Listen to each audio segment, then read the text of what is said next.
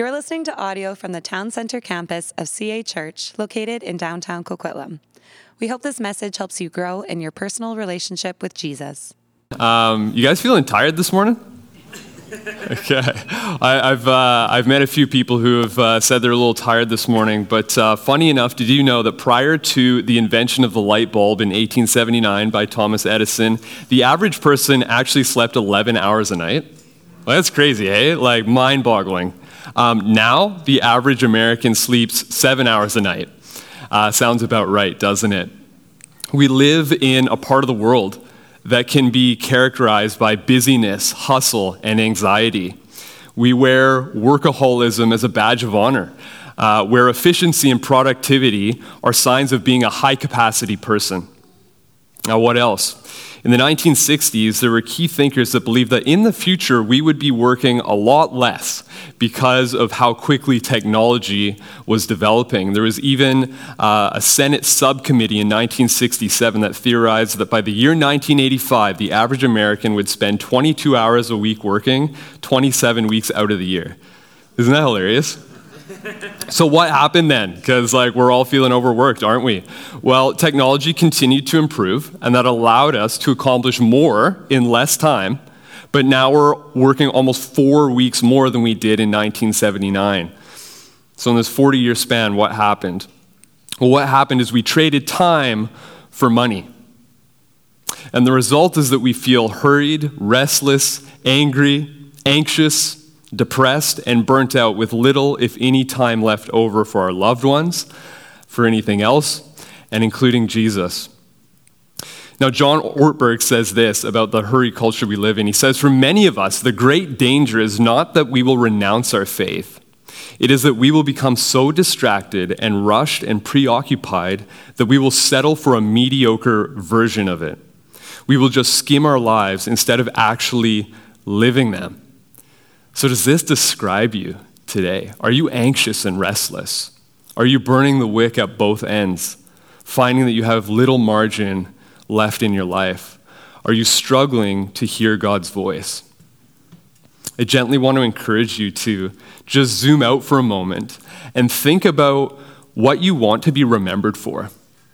Pastor Sam, lead pastor of our church, he led our staff through this exercise where we had to picture our own funeral on that day when we, all our loved ones are gathered, they're remembering us. Who's reading your eulogy? And what are they saying about you? What was your life primarily characterized by? Was it work, money, and achievements? Or being a person of love, humility, and one whose life reflected the character of Christ? It really forces you to think about what's important in life, doesn't it? Now, you don't become a person like that just by accident. And so if we want to become like Christ, we must adopt the lifestyle of Christ himself. So to that end, I want to take a look at 2 practices this morning from the life of Jesus that can help. We've been in a series called A New Humanity, taking a look at Jesus' Sermon on the Mount. And today we find ourselves in Matthew 6, 5-18, as Deanna just read. And we're skipping over Matthew 6, 1-4 on giving to the needy. Not because it's unimportant, but because Pastor Sonia is preaching that message this morning at Mariner and Rail City. And next week she's going to be here preaching that text to you. So we just had Matthew 6, 5-18 read out. And if you're paying attention, prayer and fasting are these 2 central practices in a life of discipleship to Jesus that I want to unpack this morning. So I feel like this could honestly be 2 separate sermons, one on prayer and one on fasting, but this morning it's just one. That's the straw that I drew. But I'm just going to be scratching the surface, and I'm glad that Town Center is used to sermons that are slightly longer. So I'm going to do the best I can to answer 3 questions. Number 1, why do we pray and fast? Number 2, what happens when we pray and fast? And thirdly, how do we pray and fast? So, just a warning up front, we're not going to get into the meat of the Lord's Prayer until the end because it deals with the how to pray, not as much as the why and the what. So if you're wondering why isn't this guy getting to the Lord's Prayer, it's coming, all right? So if we back up to Matthew 6, verse 1, we're going to see that the opening line of Jesus' words about giving to the needy is also relevant context for our passage today. He says, "Beware of practicing your righteousness before other people in order to be seen by them, for then you will have no reward from your Father who is in heaven." And then Jesus carries this principle forward when he begins speaking about prayer in verses 5 and 6. He says, "And when you pray, you must not be like the hypocrites, for they love to stand and pray in the synagogues and at the street corners that they may be seen by others. Truly I say to you, they have received their reward. But when you pray, go into your room and shut the door and pray to your Father who is in secret. And your Father who sees in secret will reward you." And then he also talks about this with reference to fasting if you check out verse 16. So same principle. Now, is Jesus saying that we should never pray in public? Well, if that were true, then the prayers that we had this morning, like those would be a no-no, right? So no, that's not the case. What he's doing is he's calling out the Pharisees for putting on public displays of prayer for the purpose of being seen as holy and righteous before others. So there would be scheduled times of prayer for Jews in the morning, the afternoon, and the evening. And if you were in the streets at these times, what you were supposed to do is you were supposed to stop, face the temple, and pray. And so what the Pharisees would do is these were sneaky guys, right? They would time it. They'd be like, okay, like afternoon prayer is coming up at 3 o'clock. What time is it? 2:55. Let's get out and be in Times Square or whatever. And so people could see them in their devotion praying to the Lord. And so this was spiritual pride. And if you know the Jesus of the Bible, you know that he absolutely hates spiritual pride. And what does Jesus say about them? He says they have received their reward in full. Now, at first glance, it sounds like Jesus is condoning their behavior. But he's not. What he's actually saying is that they will have no reward from God. Instead, they receive the affirmation of people, and that's all they will get. And Jesus says the same thing about fasting, that they have received their vain reward. He calls the Pharisees out for disfiguring their faces to be seen by others when they fast. And I don't know what it looks like to disfigure their faces, if they're like making monkey faces or I don't know, but like use your imagination. Somehow their faces were depicting to others that they were fasting. So to begin answering our question, why do we pray and fast? It's not to gain the approval of others, and it's not for our own glory. Jesus is saying that our prayer life is a matter of the heart, that our motives in prayer and fasting matter. The question is, are we praying to an audience of one, regardless of whether we're in our room alone or if we're in the middle of the city square? Because when we start thinking about who's watching and listening to our prayers, we're missing the point because we've shifted our gaze off of God and onto ourselves. Here's what Jesus says next. It's both challenging and comforting in verse 7 and 8. He says, "And when you pray, do not heap up empty phrases as the Gentiles do, for they think that they will be heard for their many words. Do not be like them, for your Father knows what you need before you ask him." So the pagan Gentiles, they would use long lists of divine names as they prayed, hoping that through this mindless repetition, they would correctly pronounce the name of a God who would then grant their request. And so in this way, they could manipulate the gods into giving them what they asked for. So against this, Jesus says, your heavenly Father already knows what you need. Now, this isn't meant to discourage us from asking, since he already knows.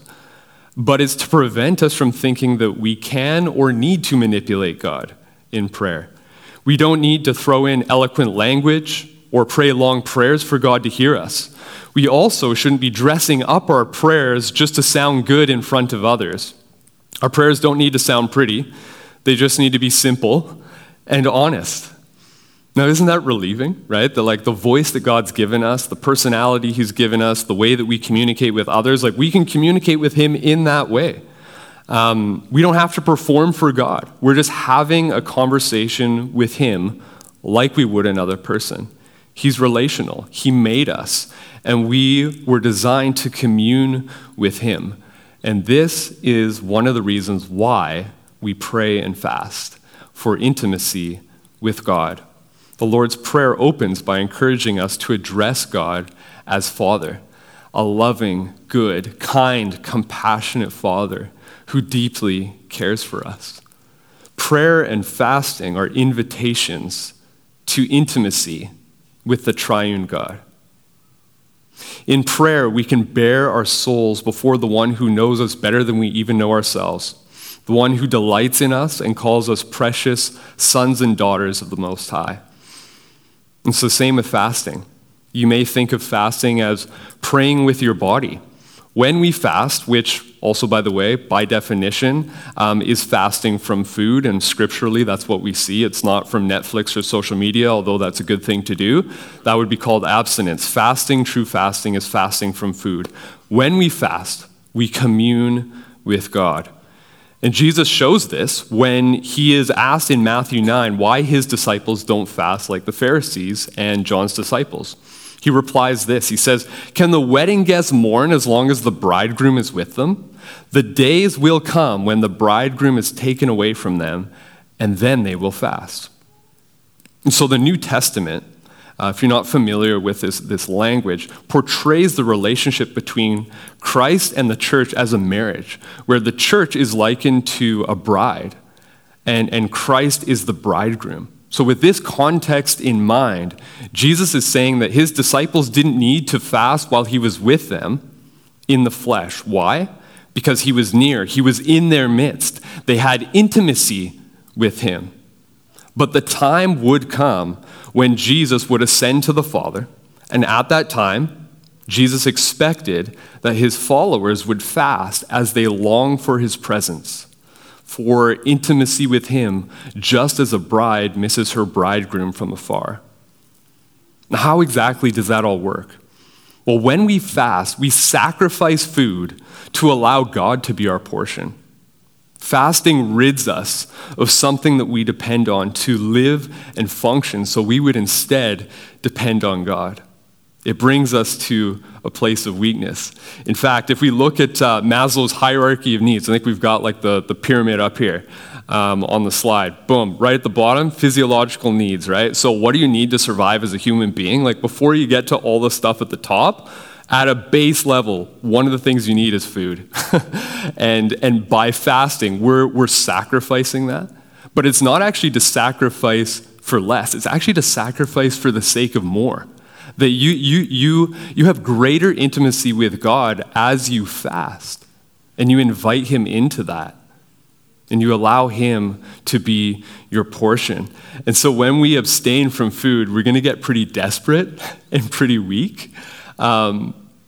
If you go through with your fast, you're physically going to be weak. If you end your fast early, you're going to realize you're maybe not as mentally or spiritually strong as you might think. And so in that desperation, we recognize our need for God, that Jesus is the bread of life who satisfies. Now, although fasting is a bodily discipline, it affects the soul. The echo of your soul when you fast sounds something like Psalm 42:1. "As a deer pants for flowing streams, so pants my soul for you, O God. My soul thirsts for God, for the living God." In fasting, we also remember that God is provider. Like, let me tell you, I pray with greater gratitude when I sit down to eat dinner after a fast, knowing that food is a gift from God. You surely become grateful for his provision of food when you fast. And so prayer and fasting, they're pathways to intimacy with God. But we often wait until we have intimacy with God before we obey him, don't we? But it's the opposite way around. That obedience, part of Christianity is that obedience is what actually leads to intimacy with God. So what do I mean? Well, Jesus assumed that his followers would fast. If you look in our text, Jesus says, when you fast, not if, like he's assuming that his followers fast. But for many of us, we don't pray and fast for a number of reasons, and I could go into like a huge long list, but just to hit a few of them, we don't pray and fast because we're too busy, as we talked about at the beginning. We don't pray and fast because it feels boring. We'd rather do anything else. We don't pray and fast because we're afraid of intimacy with God, even though we know we need it and want it. Or we don't know where to start. More on this later when we get to the how. Or perhaps most significantly, we're cynical. Either we don't believe that prayer and fasting really changes anything, or we've been disappointed and we've experienced deep pain because of our most heartfelt prayers weren't answered. Now, if this has been your experience, before I go any further, I want you to know that God has so much compassion and love for you. Like, unanswered prayer is real. Disappointment is real. And when it feels like God has let us down, it's hard to turn back to him, isn't it? Now, while I don't have the answer for why God didn't answer your most desperate prayer, I do know these two things. Number one, Jesus knows what it is to suffer. Like, he knows pain, physically, emotionally, spiritually, mentally. And even the first part of his prayer to the Father in the Garden of Gethsemane wasn't answered. Father, if it be possible, let this cup of suffering pass from me. We know he later prayed, nonetheless, not my will be done, but yours. But the first part of this prayer, he's saying to the Father, if there's another way, I'll take it. This prayer wasn't answered. And two, we worship the God of all comfort according to 2 Corinthians 1. There's a mystery to prayer, and not every prayer will be answered in the way that we hope. But a promise of Scripture is that if we draw near to God, he will draw near to us. This is James 4:8. If you let him in, he'll comfort you and bring healing to your wounded heart. We can take comfort in knowing that it's by Jesus' wounds that we are healed, that we worship a wounded healer who can identify with us in our pain. So, having said all this, I now want to inspire you to pray and fast by telling you what can happen when we do. So what happens when we pray and fast? Well, as I said, there is a mystery to prayer and fasting. It isn't a magic bullet or a formula to manipulate God, but we cannot escape the scriptural reality that when we couple prayer with fasting, there's a potency, there's a power that accesses heaven and touches earth. Now, allow me to point you to some passages and testimonies of the people of God over the course of history that demonstrate when we pray and fast, God responds. Breakthrough happens that could not otherwise be had. In Judges 20, Yahweh turns the tables for the people of Israel as they're engaged in battle with the tribe of Benjamin after a night of weeping, sacrifice, and fasting, and he delivers them into their hands. In 1 Samuel 7, we see Israel repent, turn toward God, and fast. The next day, they defeat the Philistines. While in exile, after hearing of the destroyed state of Jerusalem, Nehemiah prays and fasts, repents on behalf of Israel, and asks the Lord for favor from King Artaxerxes. He's then granted permission by this king to return to Jerusalem to begin building the city walls. How about the New Testament? In Mark 9, Jesus tells his disciples that some demons only come out by prayer and fasting. The scriptures are littered with prayer and fasting and God responding. Now, how about some examples from the last century? There's a man named Jonathan Tremaine Thomas. He's a pastor from Missouri, and he's a founder of an organization called Civil Righteousness, and they do like biblical justice. And what they do is they'll research the history of a community. So for him in Missouri, it might be St. Louis, they'll research the history of a community, identify the pain points and places where tragic defining things took place, and then they'll go and pray at those locations, repent, take communion, and they've seen cities change, hostilities break between people groups. So he tells this story of there's a particular hotel in St. Louis on one of the most violent streets in the country, and like one of the murder capitals of the states. And there's this hotel where sex trafficking would take place and prostitution would take place. And a group of them would go and pray every Saturday morning for 2 months, felt that the Holy Spirit just kept prompting them to go back each Saturday. They kept doing this for 3 months, and in the third month, there were bulldozers that were bulldozing over the hotel. Isn't that amazing? Like, God responds to prayer and fasting. Another story, Cali, Colombia, 1991. The drug cartel controlled the country at the time. It was the richest and most well-run criminal organization in history at the time. There were kidnappings, tortures, homicides happening daily. Up to 15 murders a day were happening. Colombia was the world's largest exporter of cocaine at the time. And what did the church look like in Cali, Colombia? There were 50,000 Christians in a population of 2 million. And the church wasn't exactly unified. And in March of 1995, there was an all-night prayer meeting that was held in the Cali Coliseum. They were expecting about 2,000 people to show up, but 25,000 people showed up to pray. That's like half the Christians in the city. Now, 48 hours after this event, for the first time in as long as anyone could remember, the newspaper read, "No homicides." Shortly thereafter, the first drug lord fell, followed by the following 6. 900 cartel-linked police officers were fired from the force. Eventually, the cartels moved away and the economy was restored.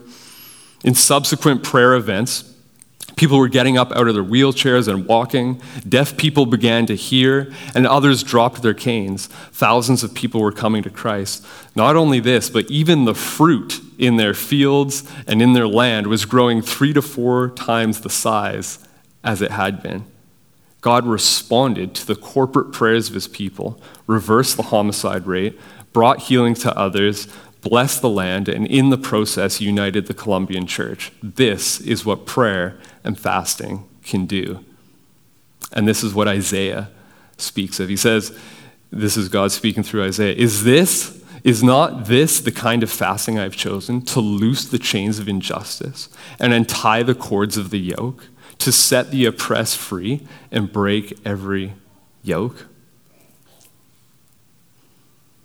So why is it that the practice of fasting has virtually disappeared from the Western church? Did you know that in the early church, Christians fasted twice a week until sundown? They would fast on Wednesdays and Fridays in remembrance of Jesus' betrayal on the Wednesday and crucifixion on the Friday. And it also set them apart from Pharisees who fasted on Mondays and Thursdays. And so for nearly all of church history, this is just what Christians did. If you look beyond the Western church, you'll see a church that fasts. The persecuted church fasts. The church surrounded by injustice fasts. The church that faces demonic oppression head-on fasts. North America is one of the few places on the planet that has largely abandoned this ancient practice of discipleship to Jesus. Now, is it such a mystery that the North American church is so often seen by the rest of the world as busy, exhausted, and with so little power? We struggle to sacrifice and give things up because we swim against the tide of radical individualism and comfort. And this is why the general attitude toward fasting sounds something like, well, it's all well and good, but it's not for me. Well, if you're feeling dry in your walk with God, if you're not hearing his voice, have you prayed and fasted? If you're facing a big decision and you're still not sure which way to go, have you prayed and fasted? If there's a wall that you keep running into in your life, whether it's a sin, a difficult relationship, maybe it's holding on to control, have you prayed and fasted?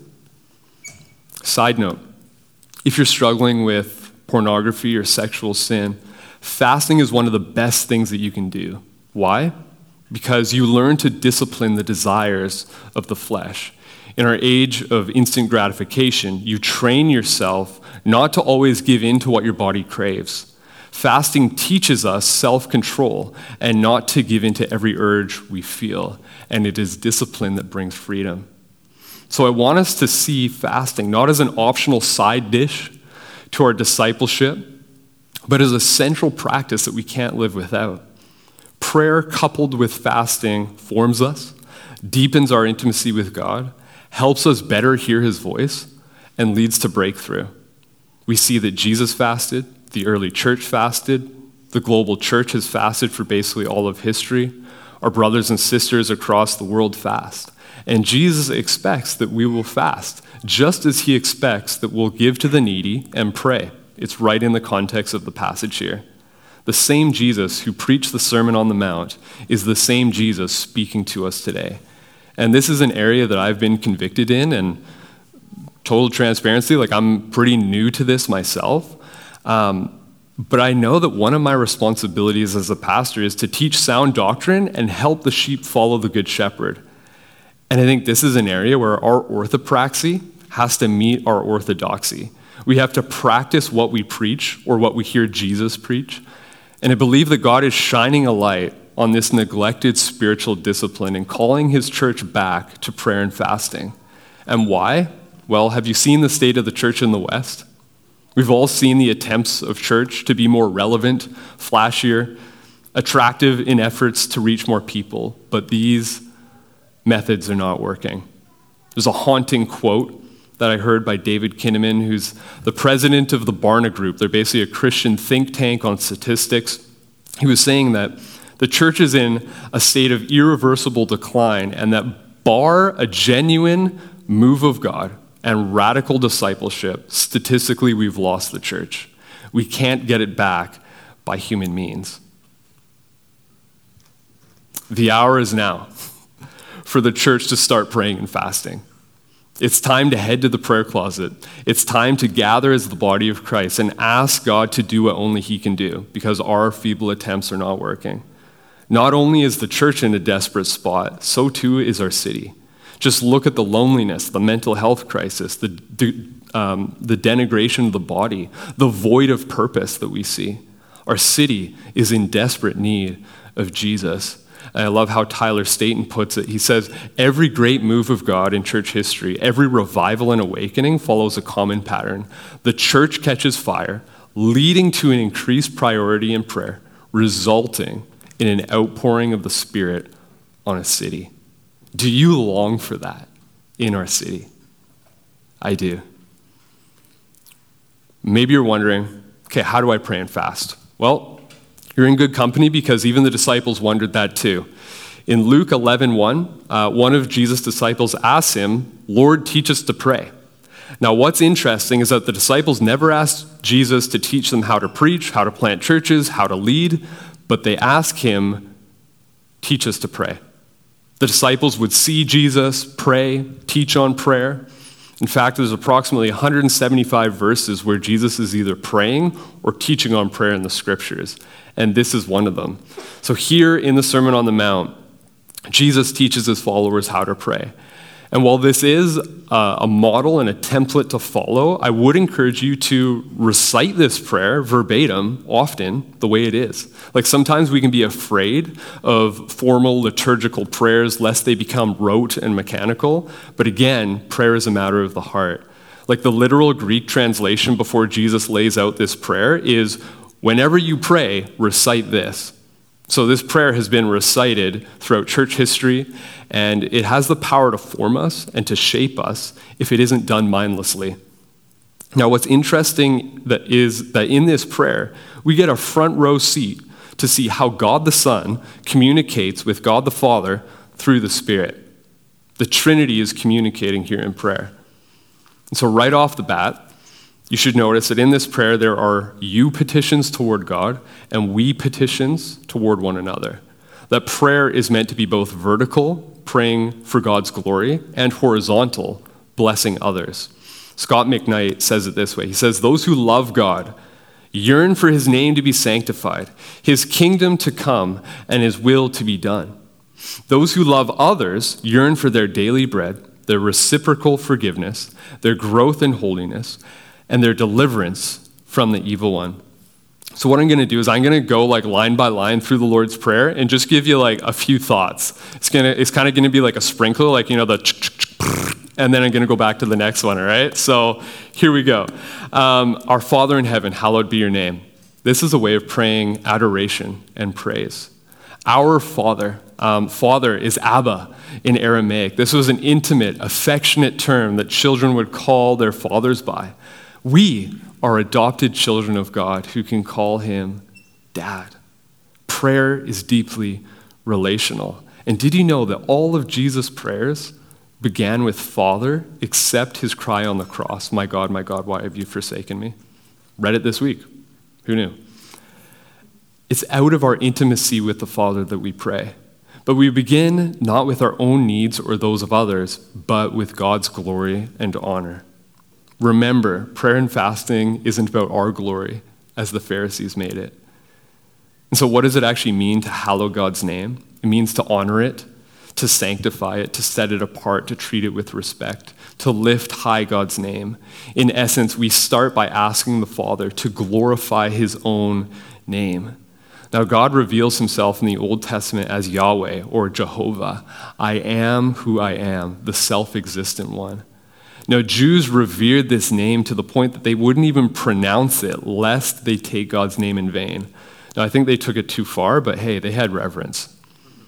Now, God also reveals himself in the Old Testament under these names: Jehovah Jireh, the Lord will provide; Jehovah Rapha, the Lord who heals; Jehovah Nisi, the Lord our banner; Jehovah Shalom, the Lord our peace; Jehovah Ra'ah, the Lord our shepherd; Jehovah Tzidkenu, the Lord our righteousness; and Jehovah Shammah, the Lord is present. And so to pray that God's name be hallowed is to pray that the whole world might come to know God like that. And according to Psalm 34:3, we can magnify the Lord and exalt his name. We do this through living godly lives, by boasting in the Lord and not ourselves, by praising God for who he is and what he has done. I often start my prayers just by thanking God for who he is, right? Thank you that you're merciful, you're just, you're loving, you're good, you're sovereign, you're healer. We begin prayer with adoration and lifting high God's name. Next, we've got your kingdom come, your will be done on earth as it is in heaven. This is where we intercede. This is where we contend. Intercession. So it's interesting that this line assumes that the Father's will isn't being done on earth as it is in heaven, at least not in full. This is kind of the already not yet theology, right? Where the kingdom is breaking in, but not in all of its fullness quite yet. And so in this line, we're encouraged to partner with God in prayer. We're encouraged to intercede and ask God to intervene and bring his shalom in this hurting world. This is where those who mourn over the broken state of the world turn their mourning into prayer and contend for God to act. This is where we pray to win, much like in the story of Jonathan Tremaine Thomas or Cali, Colombia. It may not be for entire nations or regions. It could also be just asking for God to intervene in someone's life, to heal someone, or to bring reconciliation in broken relationships. Next, we have give us this day our daily bread. This is petition. And so this is where you ask God to provide for your needs. Now, sometimes we're afraid to ask, but James, Jesus' brother, tells us you do not have because you do not ask. At a very basic, fundamental level, much of prayer is about asking. And there seems to be a mystery that the more we ask, the more God responds. We need not be sheepish with our good Father, but we're encouraged to ask him who knows how to give good gifts to his children. So what do you need? Is it strength, peace, joy? Is it food, money, concentration? For your car to start? Ask. And on this note, we should pray with such specificity that we can know with certainty whether our prayer was answered or not. The risk is disappointment, but sometimes we pray so generally that we're not even sure if our prayers are being answered. So pray specifically. Next we have, and forgive us our debts as we also have forgiven our debtors. This is confession, right? This is where we confess our sins to God, knowing that he's already paid our debt in full and knowing we can't hide anything from the God who knows all. Through our confession, we realize our daily need for grace and our dependence on the Spirit of God to live lives pleasing to him. And knowing that we've been forgiven for the immense debt of sin against God, we also forgive others for the ways that they've sinned against us. We cancel their debts and set them free. We forsake bitterness, grudges, and hostility, and release our offenders into the care of our Father and pray blessing over them. Now, this is easier said than done, yet we know at the core of our being that to be a Christian is to be one who forgives. They're synonymous. And this is so important that Jesus even qualifies it further in verse 14 and 15. You can take a look there. Forgiveness isn't optional for a follower of Christ. And finally, lead us not into temptation, but deliver us from evil. This is spiritual warfare. We pray that God would protect us and rescue us from situations where we will be tempted by the evil one, for God never tempts us. And so we pray that we be rescued from these situations where the evil one would tempt us to sin against our loving Father. And when we are tempted, we pray that we would be delivered out of it, that we would recognize the way out and walk in it. As the Apostle Paul records in 1 Corinthians 10:13, he says, "No temptation has overtaken you that is not common to man. God is faithful, and he will not let you be tempted beyond your ability. But with the temptation, he will also provide the way of escape that you may be able to endure it." We're in a spiritual battle. Talked about this last time I was speaking here 2 weeks ago. And we must be on guard against the enemy who wants to steal, kill, and destroy all that God is doing in your life. And so I would highly recommend memorizing Ephesians 6:10-20 on putting on the armor of God as you pray into this theme as well. Now, we're getting to the end here, 36 minutes in. Few practical tips on prayer and fasting, all right? So Christianity is not simply a faith consisting of teaching and knowledge, but it's a faith that is learned through practice. Prayer and fasting are things that we learn by doing. So my first tip is this: start small. Start praying, and the Holy Spirit will teach you. Pray until you can. Sometimes it's helpful to use a journal if you're not sure what to pray for. Keep a list of prayer requests that others have, your own petitions, things you're grateful for, things you need to confess. With fasting, if you haven't done it before, I'd recommend starting by fasting 1 meal a week and only drinking water, and then using that time in between meals to pray throughout the day. Now, if you've fasted before and you want to make it a regular rhythm, I'd suggest a weekly day of fasting from after dinner one night through to dinner the next night. Now, there's a bit of a caution.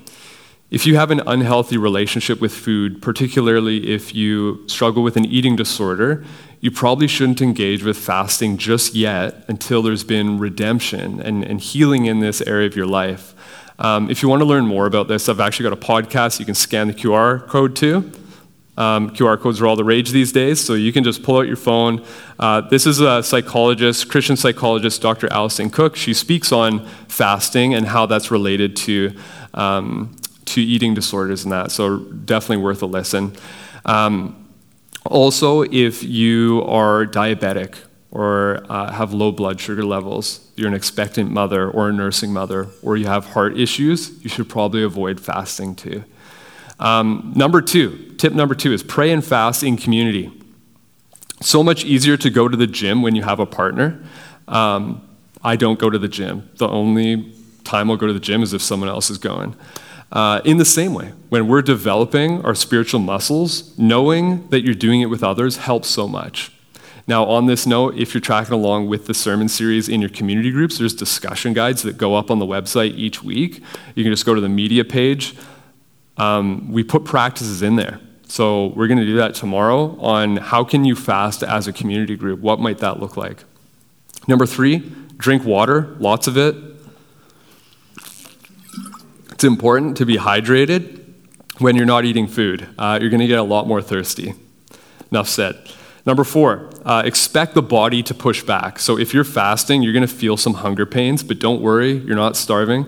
It's just the way that your stomach has been conditioned to signal that you normally eat at certain times. So keep pushing through. If you fast for longer periods, for instance, beyond 36 hours, it's going to be harder. The first 3 days are the hardest in terms of physical discomfort and hunger pangs. But this is the body ridding itself of toxic poisons that have accumulated after years of poor eating habits. Isn't it crazy how fasting is actually good for the body too? It's almost like Jesus knew what he was talking about, right? And he designed the body. Philosophers used to fast for more alertness. And this is actually what can happen too, is by day 6 or 7, if you fast that long, you're going to feel stronger, more alert and focused. Your hunger pains will diminish. In those first few days, you're going to experience headaches, weakness, occasional dizziness. So move slower. Don't go to the gym. Don't do tons of exercise. Take time to rest. You're also going to feel more prone to being cold since your metabolism isn't producing the same amount of heat it's used to. So wear a sweater. Maybe not in the summer, but you know what I'm talking about. Also, don't stock up before you fast for long periods. Don't have the Grand Slam or whatever before you fast. Eat actually slightly less before you begin your fast. And then when you're coming out of your fast, start small again because the stomach has shrunken, and prioritize fruits and veggies.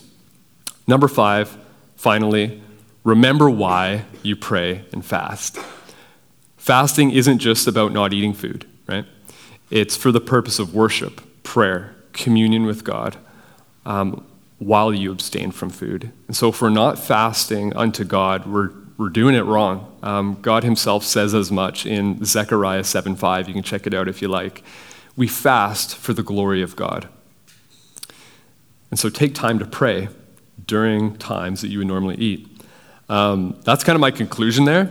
But what I would love to do is to pray together out loud. Why don't we say the Lord's Prayer? So I think we even have it on the screen. So we'll wait until it's up there. All right, yeah, let's do it. Our Father in heaven, hallowed be your name. Your kingdom come, your will be done, on earth as it is in heaven. Give us this day our daily bread, and forgive us our debts, as we also have forgiven our debtors. And lead us not into temptation, but deliver us from evil. Thanks for listening to this message. If you've been listening to our sermons, but you're not a part of a church community, we would love to have you join us. You can go to cachurch.ca to find out more about getting involved in the life and mission of CA Church.